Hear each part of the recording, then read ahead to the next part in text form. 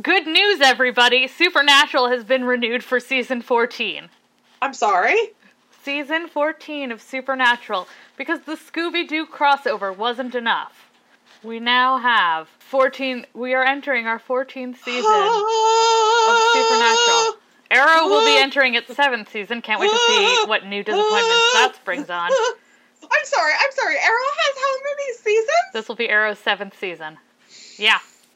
The CW just doesn't give a fuck. You know what? And I want to adapt.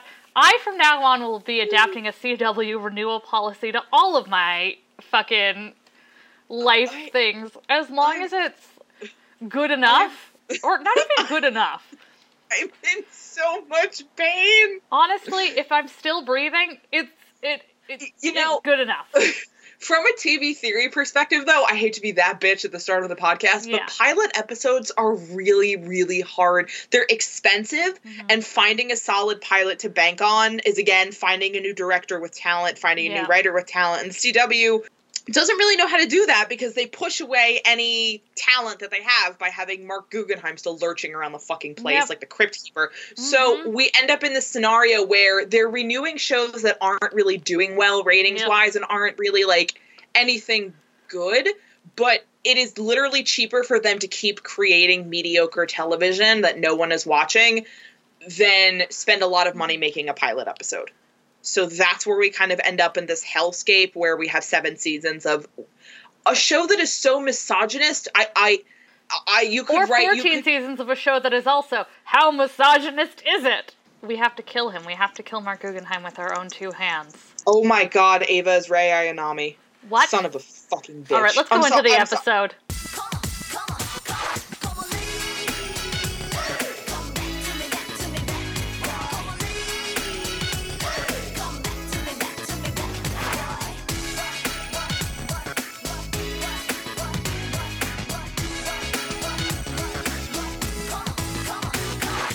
That's a good non... Okay, so first of all, who the fuck, what are you talking about? I keep coming back to this point where you jokingly reference Evangelion like you've seen it and then don't actually know anything. No, the whole joke is that none of us have ever actually seen it. I know! But Holy shit. I find it very weird that you don't, like... Here's the thing, is I have never seen, like, all of Evangelion either, but I have absorbed so much of it through osmosis. It's one of those things I'm like, I don't really need to watch it. I've already effectively seen it. So, with that said, Ava and Rei come from that same place of, like, cloning blues and identity issues and stuff like that. And it just was one of the... And I'm like, that really upsets me because that makes Rip Gendo Ikari, and I don't like that. Is that Shinji's dad? Yes, that's Shinji's dad. Because I knew what Shinji's name was, so I was able to use my context clues. We're getting there. We'll get you there someday. It's really not, like, I mean, that's the thing, is it's... Maybe I don't want to be there. Maybe I don't deserve to be there. Yeah, valid. That said, we're going to get into Ava's identity struggles later. Yeah. I think we can start with what made me so happy. First of all, hold on. We have to, first of all, say that we have exciting news.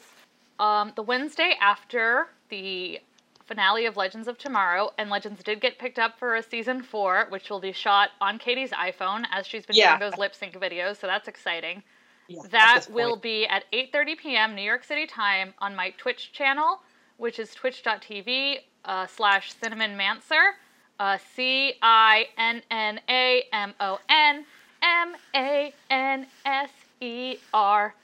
8:30, April 11th, live recap, all the fun of whatever the fuck this is, live.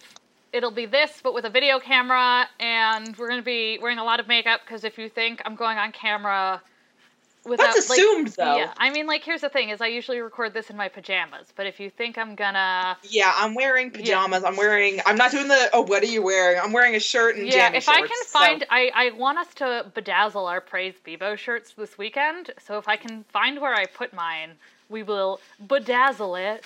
Oh, fucking yes. They might be in the closet dresser. The black I can never fucking find anything. You know that. I'll find it later. Don't worry. Okay. And that being said, please join us for a live. Don't tell Phil it's happening. Stephen Amell is not invited. He is actually banned from the event. So enjoy your season 7 without being able to go to our recap ugly. So, this week's episode is the 17th episode of the 3rd season of Legends of Tomorrow, and it is titled Nate Has Read Twilight 22 Times. Which is, like, pretty fucking wild, because I don't understand. He has a lot of patience, and I guess maybe he doesn't understand Mormon allegories. He's not very smart or good at things, which is why we love him. It's why we love him so much. I love him. He's a wonderful, he is a dumb, good boy, and that's really all I ask. So let me just I want to get something out of the way very quickly. Yeah, go ahead. My number one, there's a lot about this episode that I think sort of attracted discourse, but my number one thing From was now on, we will only refer to discourse as disc horse. Yes. It's a horse with a disc, and that's the only way we're going to refer to it. I am gonna make a My Little Pony custom called the Discourse. And then we're gonna light it on fire. That would be a bad idea. I think vinyl is probably really... Oh, it's extremely toxic. We're gonna die. Yeah, so don't light my stuff. I think the perfect end to this stupid podcast is us dying because we light a custom vinyl horse called the Discourse on fire and we asphyxiate. Yeah, that's valid. That's like the end of the Anime Club comic where they all just fucking die in a car. Like, that's us. There was a point. In case you ever doubted that we weren't the Anime Club comic. In light of the very racist and very stupid article by some Lena Dunham wannabe knockoff, we already mentioned that last week, though. No, we did. Every week, our beloved Turf Bangs, who I think this episode... I genuinely forgot we talked about it. I forget how long it's been. But with that in mind, anyway, so that bitch, it is so wonderful, and I'm sure they didn't intend to do it because the episode had been filmed and shot, but it's really nice to have this episode about how selfless and wonderful and perfect and amazing Amaya is and how much everyone on the team loves her. So good. To come out, like, right after she put that out there, because it just, they didn't mean for it to be like a how's it taste bitch kind of moment, but it was. Bitch, how does it taste? It was so good. Nick Zano will never fuck you. No, but it was, which is like, again, and also, that's not really an insult. That's really just you got off easy. Yeah, you should be happy. Why are you upset about this? Stop yelling. I was right. I win. But, this episode, we were dreading it. And I'll be honest, yesterday we were literally texting each other and discussing. We had a full discussion, like, how the fuck are we going to handle this episode? Because it's going to be bad. And I mean, maybe we just really fucking hate Gorilla Grodd. I think it's more like he keeps coming in at... Hi, I'm here to ruin everything. It's more like when he comes in, they always play it up like it's going to be like a comedy, like, oh, it's so funny that Grodd's here, but also this episode is about the Vietnam War. And I'm like, especially after the clusterfuck of their utter failure to make the tone and mood of the show work with the World War I episodes, I was burned hard by that. So I always get very, and the last episode we were bitching about when we were basically like the zany, wacky elements fell really flat. So given that this is a problem the show sometimes has where it goes too far on the wacky dissonance scale, that having Grodd and Obama in the same episode was just like, oh my god, I thought this was going to just be... I literally thought I was going to have to, like, just fucking... We thought we were going to have to just, like, not even talk about the show this episode. Like, we were like, coming up with things we could talk about that weren't Legends, so we could avoid talking about it. It was bad. That's who we are. Like, they did that thing where it was really almost like a bait and switch to get people to watch, because, it really was, and and it's really funny, because that's, like, the whole, like, Super Dickory, right? Because your dad loves it. Of course I know Super Dickory. Explain it to the viewers really quickly, though. Okay, Super Dickory is showing my age first, and secondly, there was an entire Batman Brave and the Bold episode dedicated to it. I know, when did Batman the Brave and the Bold come out? Oh my god! Uh-huh. How old are we? Really, we've just been reading comics too long. Like, comics I feel like are bad, kids. Don't do it. You end up old and gay. I feel like fucking Sophie in Howl's Moving Castle. Christ. Anyway, Super Dickory was a website back in the pre-social media internet where the whole conceit of it was posting covers of usually Superman behaving in, like, bizarre and out-of-character ways in situations that were kind of, like, really just it was like a Mad Libs but drawn. Like they would be like Superman. Jimmy Olsen would be forced to marry a gorilla. Yeah, and like that was the big one. So well, it happened a lot, and the thing is number one, there was a rule back in the 80s during one of the DC editors who has never been named. And which is a shame, because as far as I'm concerned, they're a fucking hero, was like, I cannot do any more goddamn fucking gorilla stories. If Where is this hero now when we need him? Yeah. So there's this whole weird relationship DC has with gorillas, and I don't get it. But at any rate, the gorilla. The thing about a lot of those comic covers is they were either resolved in, like, the first page or literally never mentioned. Because it wasn't like if you didn't like the comic, you were returning it. It's like the National Enquirer. Yeah, they were literally just... like, Queen Elizabeth is secretly... I can't... Queen Elizabeth calls Bill Clinton. It's over, she says. Like... If I could do a Bill Clinton, I would do it now, but I can't. So just picture me saying in a Bill Clinton voice, Elizabeth, please. Lizzie, please. But it is the sort of thing where these comics were just sort of put out there so people go, hey, what the fuck? And throw like a couple of cents their way. Yep. Because this was back before comics cost like a third of someone's paycheck. So if they could do that. Remember when people bought comics? Yeah. Guys, here's a fun historical fact. People used to buy comic books. I say, you know what? Fuck it. Bring back the gorilla. But that means that this was sort of just like a wacky cover so people will buy it thing, and that was kind of the Obama angle of this episode. But it was addressed with such an insensitivity, and the Make America Great Again thing, in contrast to the young Obama, was so bad. Yeah. And, like, I'm really glad that he only showed up in, like, 2 minutes of the episode. Like, and the joke they made was, like, that he and Barry Allen have the same name. Yeah. Like, it was definitely one of those things where the fact that it was paraded around as a way to draw viewers in was super disingenuous and baiting a sort of... I remember back when Obama first got elected for the first time, the amount... It was like, there were certain parts of this country where saying his name was like akin to dropping the F-bomb in public. And... to have legends like bait that anger, which was always so racist. I mean, people were just like violently. It was very bad. Like when they protested Obamacare for no reason and the signs they had at that. So it was really bad. It was really bad. It was something our country never really acknowledged, and that's how we got Trump. There's your little history lesson. But with that, you know... and then there's also the fact that, like, Obama was not a perfect president. There's no such thing as a perfect president. But this is the sort of thing where, like, I also feel like we... Like I said, I was dreading this episode, and someone sent me an ask, like, you don't like Obama? And I'm like, that does not even come within remotely understanding what I'm talking about. So if you're going to ask that, I don't even have the energy to explain to you what I'm feeling. Because it is beyond you. No, my opinions about his politics and the history and legacy of his presidency are political theory, which we are not discussing here. This is a podcast about, like, cultural theory. So I'm not speaking about Obama's legacy as a president in terms of legislation or diplomacy or whatever. I am speaking more about the culture that his election sort of revealed in America. Like, to have that ad campaign surrounding the episode, to have this sort of hype surrounding backlash against Obama being a reason to draw people in, even if he wasn't really that bad in the episode, even if he was just mostly Sarah's... I didn't see it as, like, backlash. I saw it as, like, hey, it's Obama, haha. I meant backlash in response, like, when I say backlash, I mean the backlash against Obama that sort of fueled Trump, and then, so that's why we're referencing... Oh, yeah, okay, that's what you meant. Okay, I also think that they got a lot of backlash from viewers who were like, this is kind of offensive. Yeah, and maybe like, they cut were they courting that too? Yeah, probably. They might have. But it's the sort of thing where they were mostly doing this to get people talking, but in the most insensitive way possible, and it doesn't really matter if Obama's role in the episode wasn't really very... big. Yeah, it wasn't very big, and it's the wasn't... way you advertised it. And the fact that you had him in general was just, like...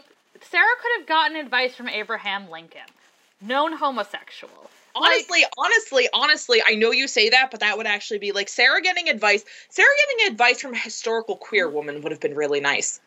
Like, here's the thing, is I'm pretty sure if Sarah told Gertrude Stein about her problems with Damien and Ava, she would just say, kill him, marry Ava. Him. Like, Why is this a question? Stein to kill Damien Dark. Hello? I really do. I think she'd do it. I would, so I guess it's a really low bar. But I think Gertrude Stein would have been a better choice, and then there wouldn't have been anything. Like, there was no reason. And it's the sort of question where I'm going to ask you this as a fellow critic. I'm a what? I know. Do you think it would have been worse if they had gone the Elvis route and made Obama like a totem bearer and a central figure in the plot? Yes. The worst thing they could have done was to have the worst thing they could have done was to, like, have this Obama plot. But I think what we were really worried about most of all was that he was going to be super central to the plot, and they were just going to handle it with no sensitivity, with no, just the legends, fists of ham. Let's pretend, hold on, then hypothetical, let's pretend that we made a wish on a non-cursed monkey's paw. No such thing. All monkey's paws are cursed, you know that. Okay, so if we made a wish on, like, on a rabbit foot, and we were like, so we were like, the Obama episode isn't going to be problematic because it's a magical hypothetical scenario. If the Obama episode was going to be nothing problematic That's not possible. Yeah, I'm saying that, and I'm kind of like, no. But, like, that's the thing, is it's like, as much as it was offensive for him to be marketed that way, it really could have been worse. But that doesn't make, like, they could have, I think my number one frustration is could have avoided all of this. Yes! They really could have. Why did you do that? And here's the thing, is I want to get... Sorry. That's I stupid. honestly think it's a no-win situation, and there was no good way to do it. Yeah. There's no, and I just think it shouldn't have... they should have included them. Alright, I think we should just move on, because, again, I don't want to hammer this point too hard. So, okay, that's fair. Let's get into the actual... I was going to be done. What'd you say? I said that was really all I had left to say. Yeah, no, I know you did. That's why I was saying it more for the listener than for you. Here's the thing, is ultimately, I don't even have to tell the listeners I hate Damien Dark. I think at this point it's a given. Yeah. I am even more mad at him now because I wanted so badly for Eobard to have a bit where he was hanging out with the team and being a villain, but up in the team's face. And we didn't get that. And this fucking asshole just sort of saunters in. This piece of shit. Yeah. Wizard Mike Pence. He's just getting a ton of plot and narrative that could have gone to a better and more deserving villain. And that's really annoying. And secondly, like, this whole thing with Nora is... It's pretty misogynist. I care about her. I couldn't give less of a fuck about him. I'm hoping it's also kind of like, okay. Why didn't you care about her when she was a little girl? When have you had the time to care about her now as an adult? What the fuck is wrong with you? Why is this the plot? Can we just kill him? And, like, here's the thing. Like, at this point... the line specifically that he had about, I'm sorry I killed Laurel, I wouldn't have done it, is not a line that we should see from Damien's point of view. It is a line that the Legends writers put in because they hate Mark Guggenheim. It's not for Damien. It's a hit at Mark, specifically. And it really, and, like, that... And, like, that was nice. I'm glad that they kind of told him to fuck off in that way. But... He could. I refuse. I don't like that Nora's plot is about him. Basically. I feel like Nora on her own could have been way more interesting than without Damien toting. I mean, 100%, because. Yeah. Because you could have had a whole parallel between her wanting revenge for her father and Sarah feeling, like, conflicted about, like, Laurel and wanting to kill Nora as revenge for Laurel.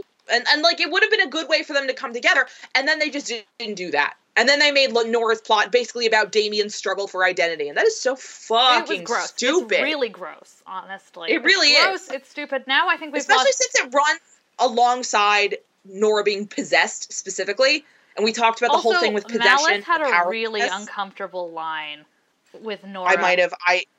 Do you want me to repeat or do you want me to... He had a really uncomfortable line that implies that Nora had some kind of sexual Sabbath with the demon. Yeah, I mean, here's the thing is, And that is one sort of, they're like, that's what witches do, right? But seeing that the plot revolves around her father and how her dad's upset that she's possessed by a demon, it's bad, Philip. It's just another way for them, it's definitely a way for them to make it about Nora's, like, daddy issues and Damien's possessive controlling issues. And, like, I think the other thing is I am not even necessarily opposed to villains being good fathers. Yep. There have definitely been narratives where I've seen characters who were otherwise antagonists or villains having good familial relationships, and that was like, I've seen good narratives where like characters who were antagonists or villains had good humanizing family narratives, and that was a way to make them more sympathetic and relatable, but the important thing is that they were a truly good parent. And the failing is that outside of that role as a parent, they were not a good person, and that was where they got called out, but they were a good parent. The problem with Damien is that he is not even a good parent, because Nora has said in her own words that he was demanding, controlling, narcissistic, all these, literally like a textbook narcissistic abusive parent. So I have a hard time finding it sympathetic or an odd point of sympathy for him that he's concerned about his daughter when his concern is not healthy and his relationship with his daughter is not healthy. So I can't consider it a redemptive point in his favor, because he's still a controlling asshole. No. And the whole thing, like, it's very uncomfortable to have, like, it's just gross, frankly, to have this sort of idea of, like, sexual possession and floated, because it's unnecessary, and this isn't the sort of... not as bad as the throwaway line from last year's penultimate, but that was an extremely horrible bar to set. And also, here's the thing, is this episode, I think we were sort of expecting it to be the worst thing on the planet Earth. So the fact that it wasn't is a point in its favor. But, like, I just think Nora's plotline is something that had a lot of potential that they just gave to Damien for no reason. Like, he didn't deserve it.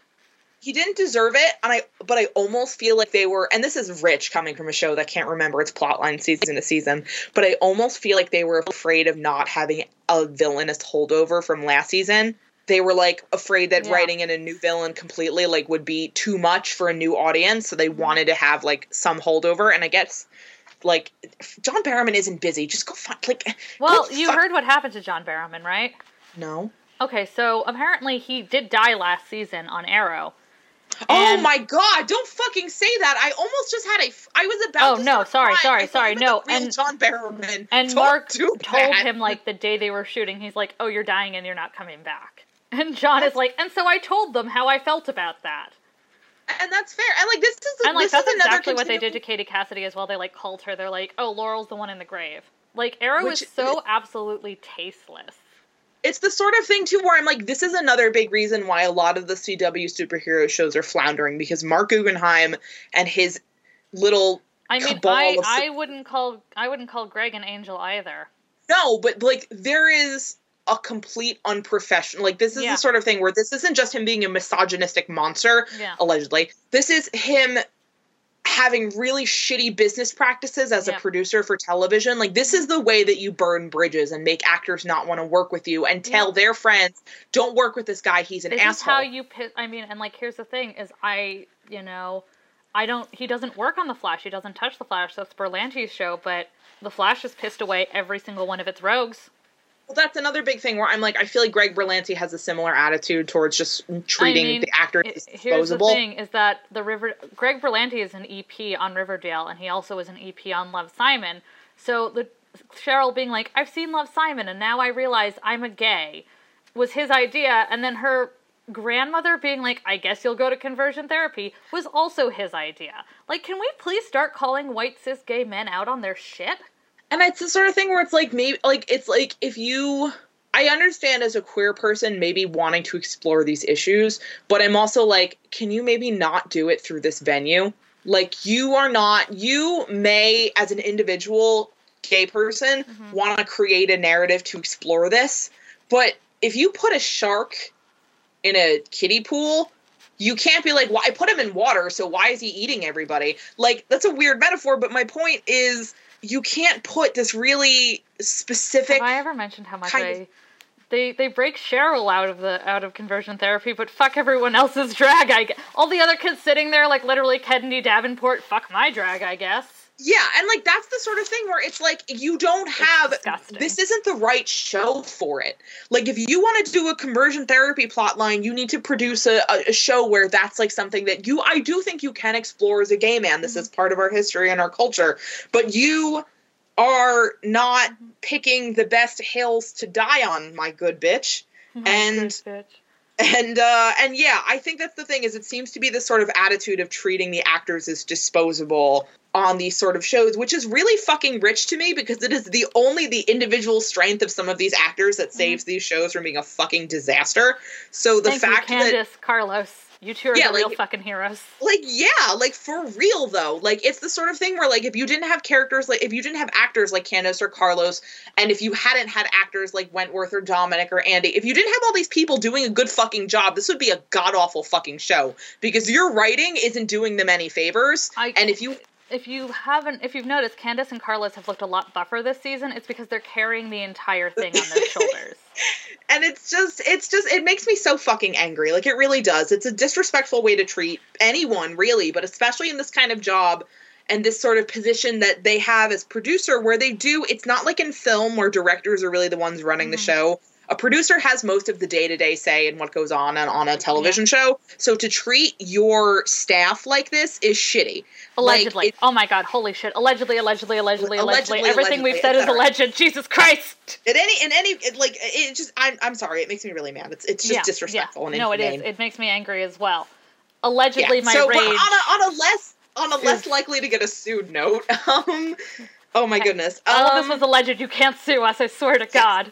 I don't wanna do any more RIP discourse. I'm so tired. Okay, let's save the RIP discourse for the very end. Yeah, that's fair. Can we talk about how, like, Wally was just gay and jealous? I was really hoping you would mention that Wally is gay and jealous, because I was about to mention that Wally is gay and jealous. Okay, so here's the thing. The reason this episode is called Nate Has Seen Twilight 22 Times is because the second old lady Amaya walks out, Nate is like, He's like, I have died Foxy every Grandma. day waiting for you.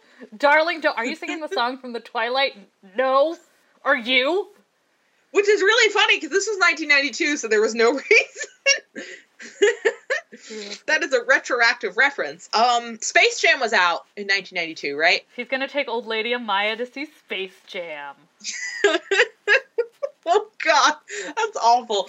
I only remember that the Battle of Hogwarts happened the same year as Space Jam, so like that's the only reason I remember. I thought the Battle of Hogwarts happened in 1997.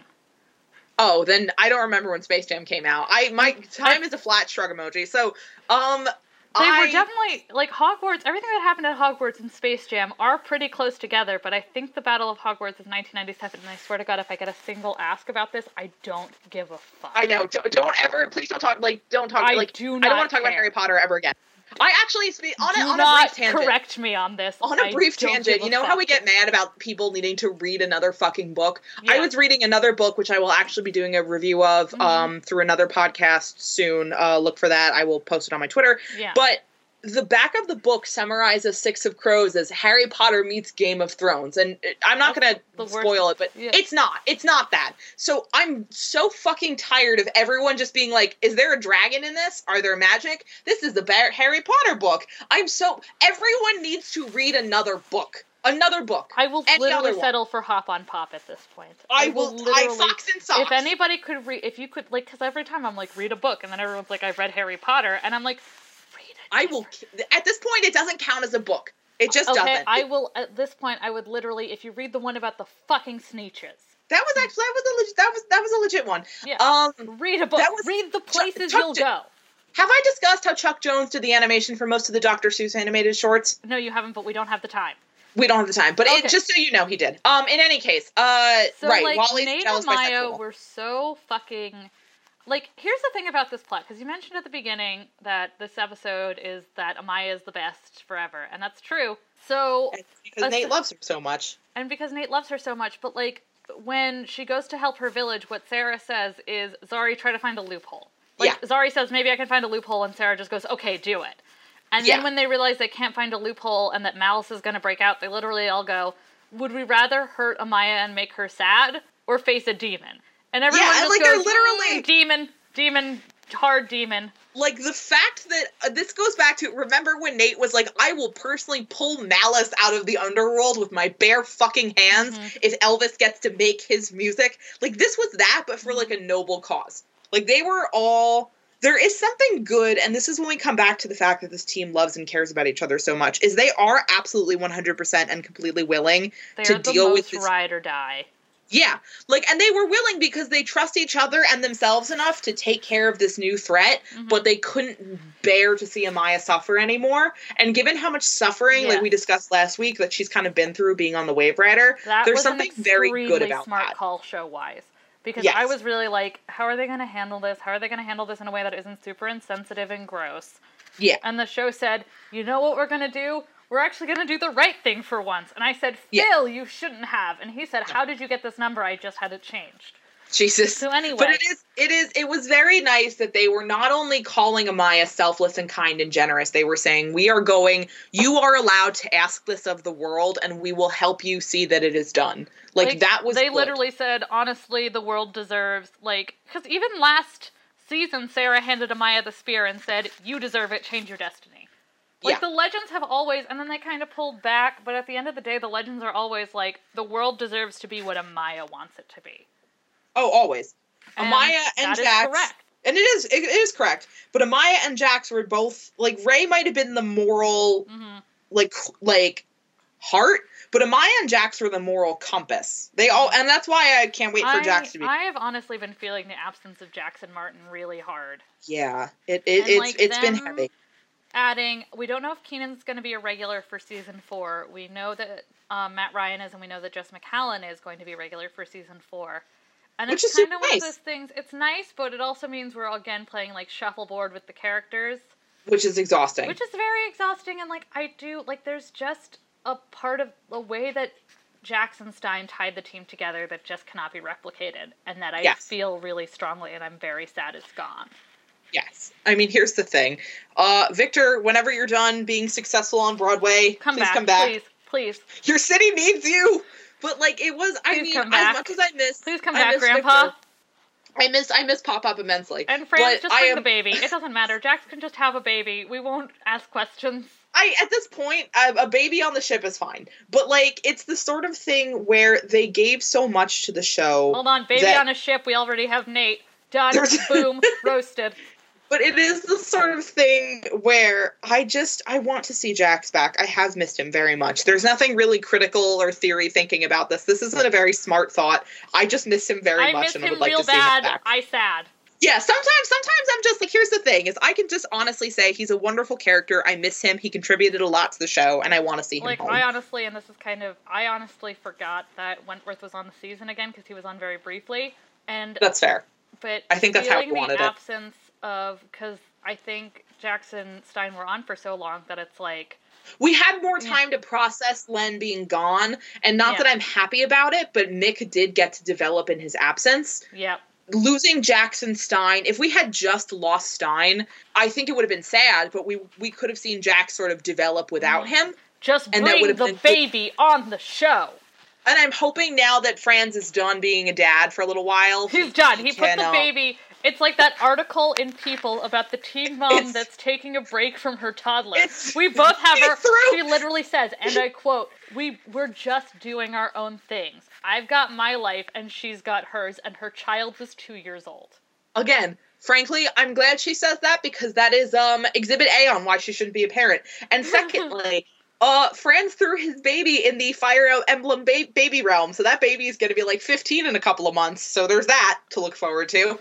I love the baby realm. In the Incest Dragon game Fire Emblem.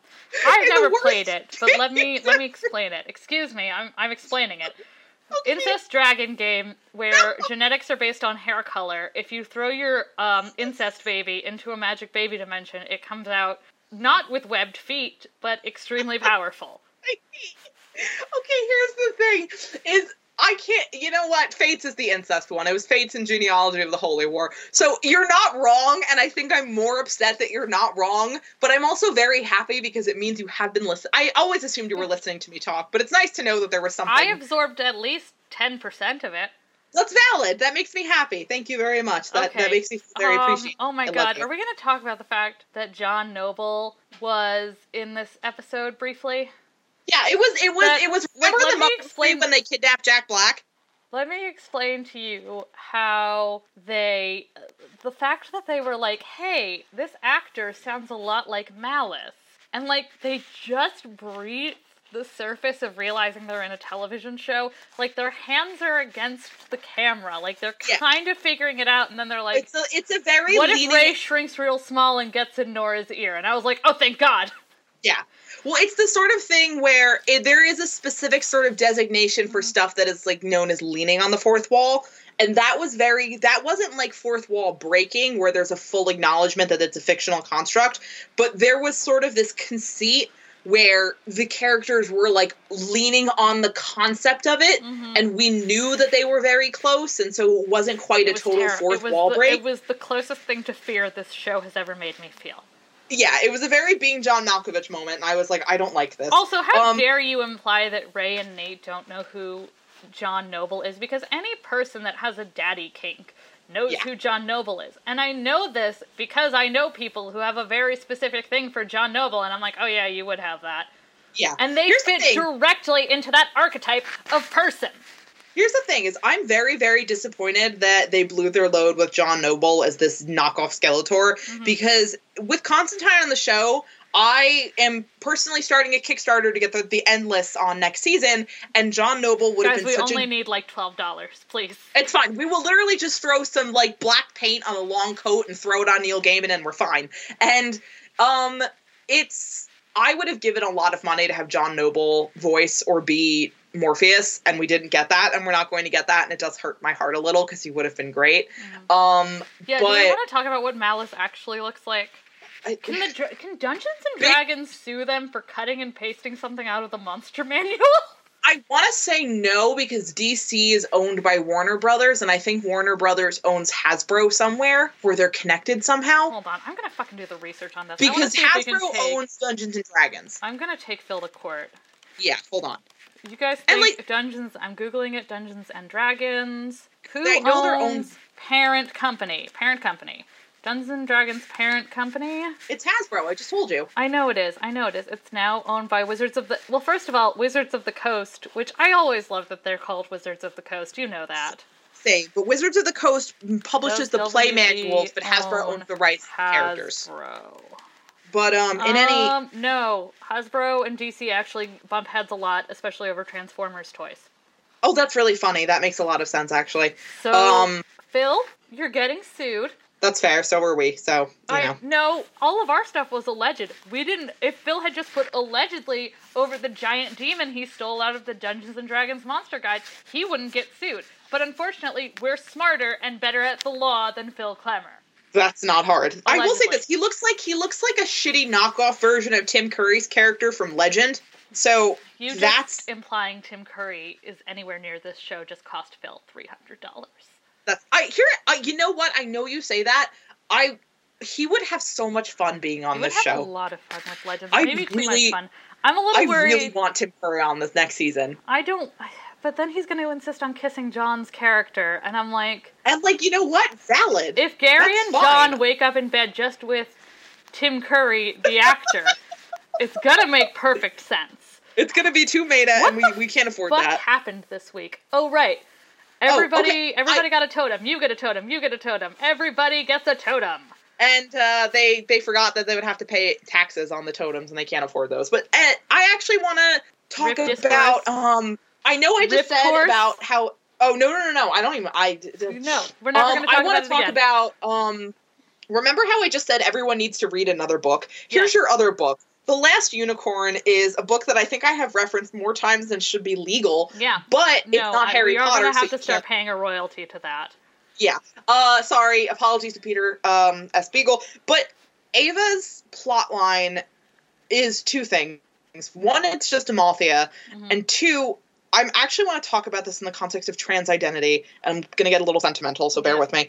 But there was a very good line that she had when Sarah says a lot of things, and I do want to take a second, because this is a really meaningful interaction for me.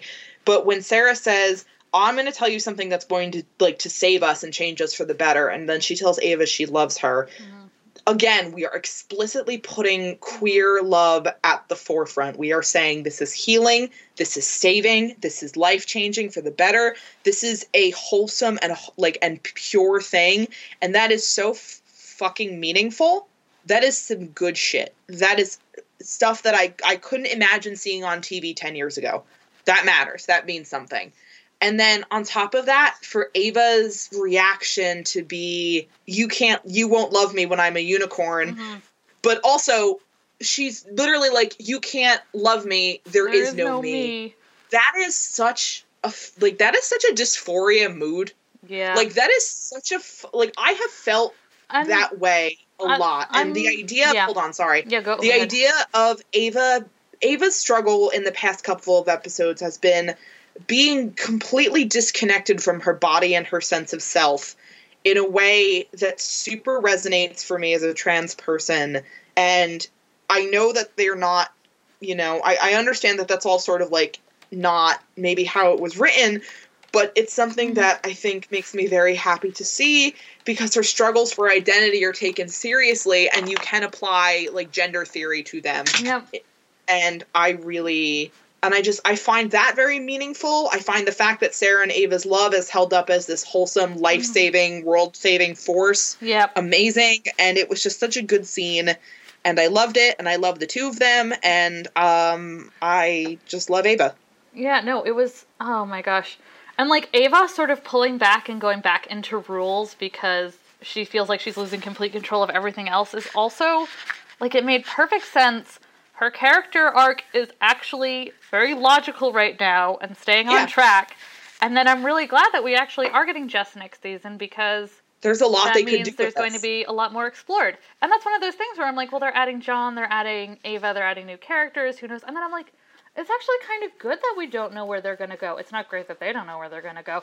But we as the audience, and that's sort of the beauty of Legends, is that they can do anything they want. And then that is sometimes apparently also a bad thing, and we've given them too much freedom and need to pull it in.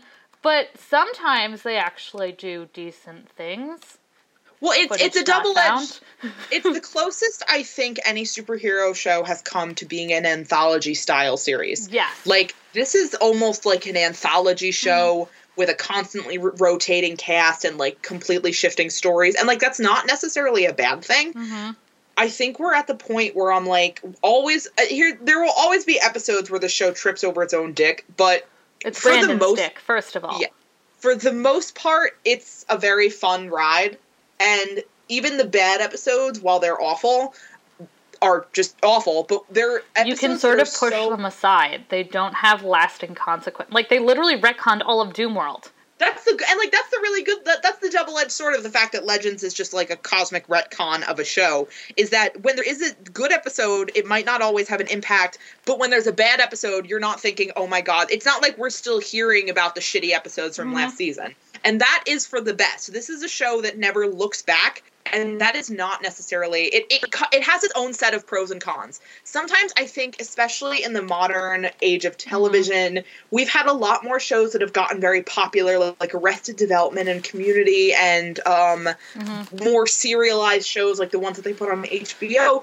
They get popular because they make a viewer watch 7 seasons of something to understand the final 3 episodes. There is a lot of looking back and self-examination, and you have to be sort of closely watching. And, like, that's still good TV. I think it's good when TV rewards you for being careful. But I think there's also something to be said for the fact that Legends does reward you for being careful, but not in terms of its plot, because it actively punishes you for that. Yeah. But in terms of its character development, Mick of this season is a fundamentally different human being than Mick of the first season.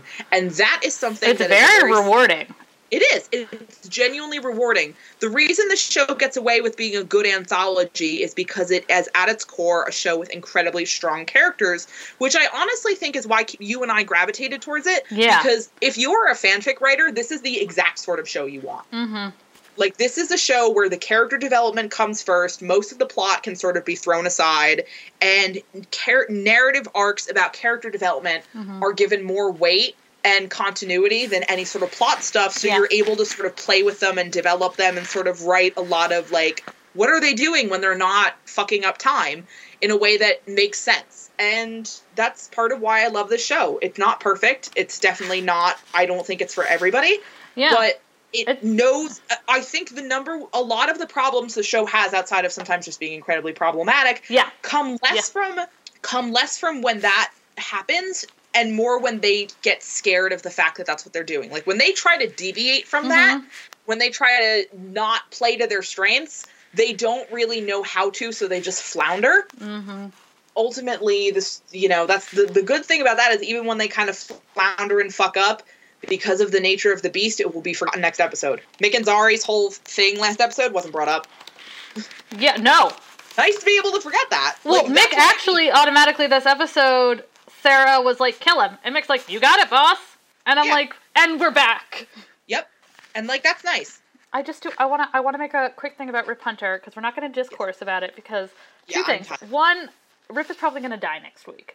It hurts me. It makes me sad. It makes us sad, but he is in because it's the sort of thing where I just want to, like, the thing about Rip probably dying is, like, I remember back during, like, the Victorian Vampire episode, I was going hard for him. I was defending him. I was rationalizing a lot of his behavior. And, like, that's valid. I don't think I wasn't wrong. No, I don't think so. But the problem is that they're not following through with it because of a lot of factors outside of the show's control. I do think he had potential for growth and development, but like when you called him a plot device last night, I was like, that's really just all he's become. And that makes me sad because there was a lot of potential for him as a character, and it was just Arthur Darvill and the show were like ships passing in the night. There was nothing that could be done, and that disappoints me because Rip had a lot of potential, but at this point, it's just been... Bye, Arthur Darvill. It just makes me sad. I really loved it, and I do love and care about Rip, and he will still exist in my fanfic. Of course. Because that's the Everybody's still in my fanfic. Oh, yeah. So, like, that's the sort of thing. It's like, the good thing about Legends is, like, you can just go back to that, and it won't really be a big deal. But it does make me sad to see him go. And the other thing is that... He's very English. That's really all I have to say about the discourse. Here's what I have to say about the discourse, is that two things. One, like, you don't have to like a character who's the most morally upstanding person. And, like, this is the thing, is that Rip has always been sort of interesting and a little devious, but now he's kind of... I mean, they won't expound on that. We know he's all these things, but fundamentally they won't tell us why. And now I'm kind of like, oh, you don't like Rip and he's just a plot point? Natalie Portman clapping image. But all you need to know about this week is that there's that scene in the newsroom, the show, where Dawn asks Sloane to be the anchor of Elliot's news hour because Elliot is out sick. And Sloane isn't sure she's ready, so she asks Dawn, what about this person? What about that person? Because he comes to her and he says, you're my first and only choice. And she goes, well, what about this person? He goes, she's got the flu. What about this person? Her dad's sick. What about this person? He's on vacation. And she goes, and he goes, yes, you are my fourth and only choice. And like that, I rewatched that scene. That is literally it is shot for shot what happened. Fuck you, because I was literally going to say it was a beat for beat remake. I hate that we are just the same person saying the same shit. It's exhausting. Yeah, but I hate that we're just a bunch of Sorkinisms that somebody put breasts on. It's really annoying because I never know when it's my turn to use the brain. No, God! But it is the sort of thing where, like, he is, again, I almost don't want to comment on his character because I truly don't know if it's going to matter anymore, so I don't care. Like, as awful as that is, I don't want to have discourse. I don't want to argue about character motivation, development, and intent, because I truly don't think Legends is going to continue building on it or doing anything with him. So I refuse to care. I refuse to devote energy to it. And I think at this point, if you're being an asshole to somebody over it, this is not the fucking show to try to claim moral and intellectual superiority over, lads. Make your own podcast. Or don't. It's probably better if you don't. I mean, you can feel free to make your own podcast. We're all like, don't let me stop you. But it doesn't make you cooler. We're not cooler because we've made this. I think we've gotten worse. Yeah, we've definitely gotten worse. If anything, my therapist is more concerned now than she was a few months ago. Like, valid. You know what, Karen, which is my therapist's name. Maurice, you're not gonna fucking believe this. Listen, the only thing I really care about this episode is everyone loves Amaya, and Sarah and Ava are in love, and that's great and beautiful, and I'm very happy about that. And that's my uncritical hot take. All right, next week is the finale. They're in the West. It's gonna be It's gonna be a mess, but I don't want to actually say too much about it because, like, then we're gonna do it live. So I think that we don't want to ruin the magic of it. So that's fair. We'll see you guys next week. Please stay away from all discourses. Yeah, at this point, like guys, for real. It's Legends of Tomorrow. It's not worth it. They said recording a podcast for it. It's truly. I mean, here's the thing: Do you want to be like us? Yeah, number one, don't be like us. And secondly, it's really, truly, if you ever, because I have been in fandoms where it has been emotionally compromising for me to continue being in them, it's never worth it. I mean, take a step back. We're both very happy, but if you are emotionally compromised or you think that's something, like, you do not owe anybody anything. You don't. Never ever. You just don't. I don't care if you're making content. I don't care if you're just sort of reblogging shit. You don't owe it to anyone to continue being in a fandom if it's harmful for you. Take a step back if you got to. No one's going to judge you. And big fingers so take crossed, care of yourself. Agents of S.H.I.E.L.D. might get canceled. Big fingers crossed, guys. Fingers crossed. So maybe we'll have news next week, and if not, we might do a special if they do get canceled. So it's just gonna be just be me crying into the fucking camera, so that'll be fun. See you guys next week. I'm really excited to do the live show. I hope you guys are excited to tune in. If you have questions, also, I guess in advance, if your questions are about stuff that isn't from the finale, we will take advanced questions and we'll take live questions. And please, I said this on the flyer, please, only one question. You can either ask about Nick Zano being Italian or about Brandon's dick, but you cannot ask both. One per person. Everyone want to know about Brandon's dick. Okay, one per person. And again, number one rule, don't tell Phil. Okay. Yeah. Good night, everybody. This was a mistake. Good night, everybody.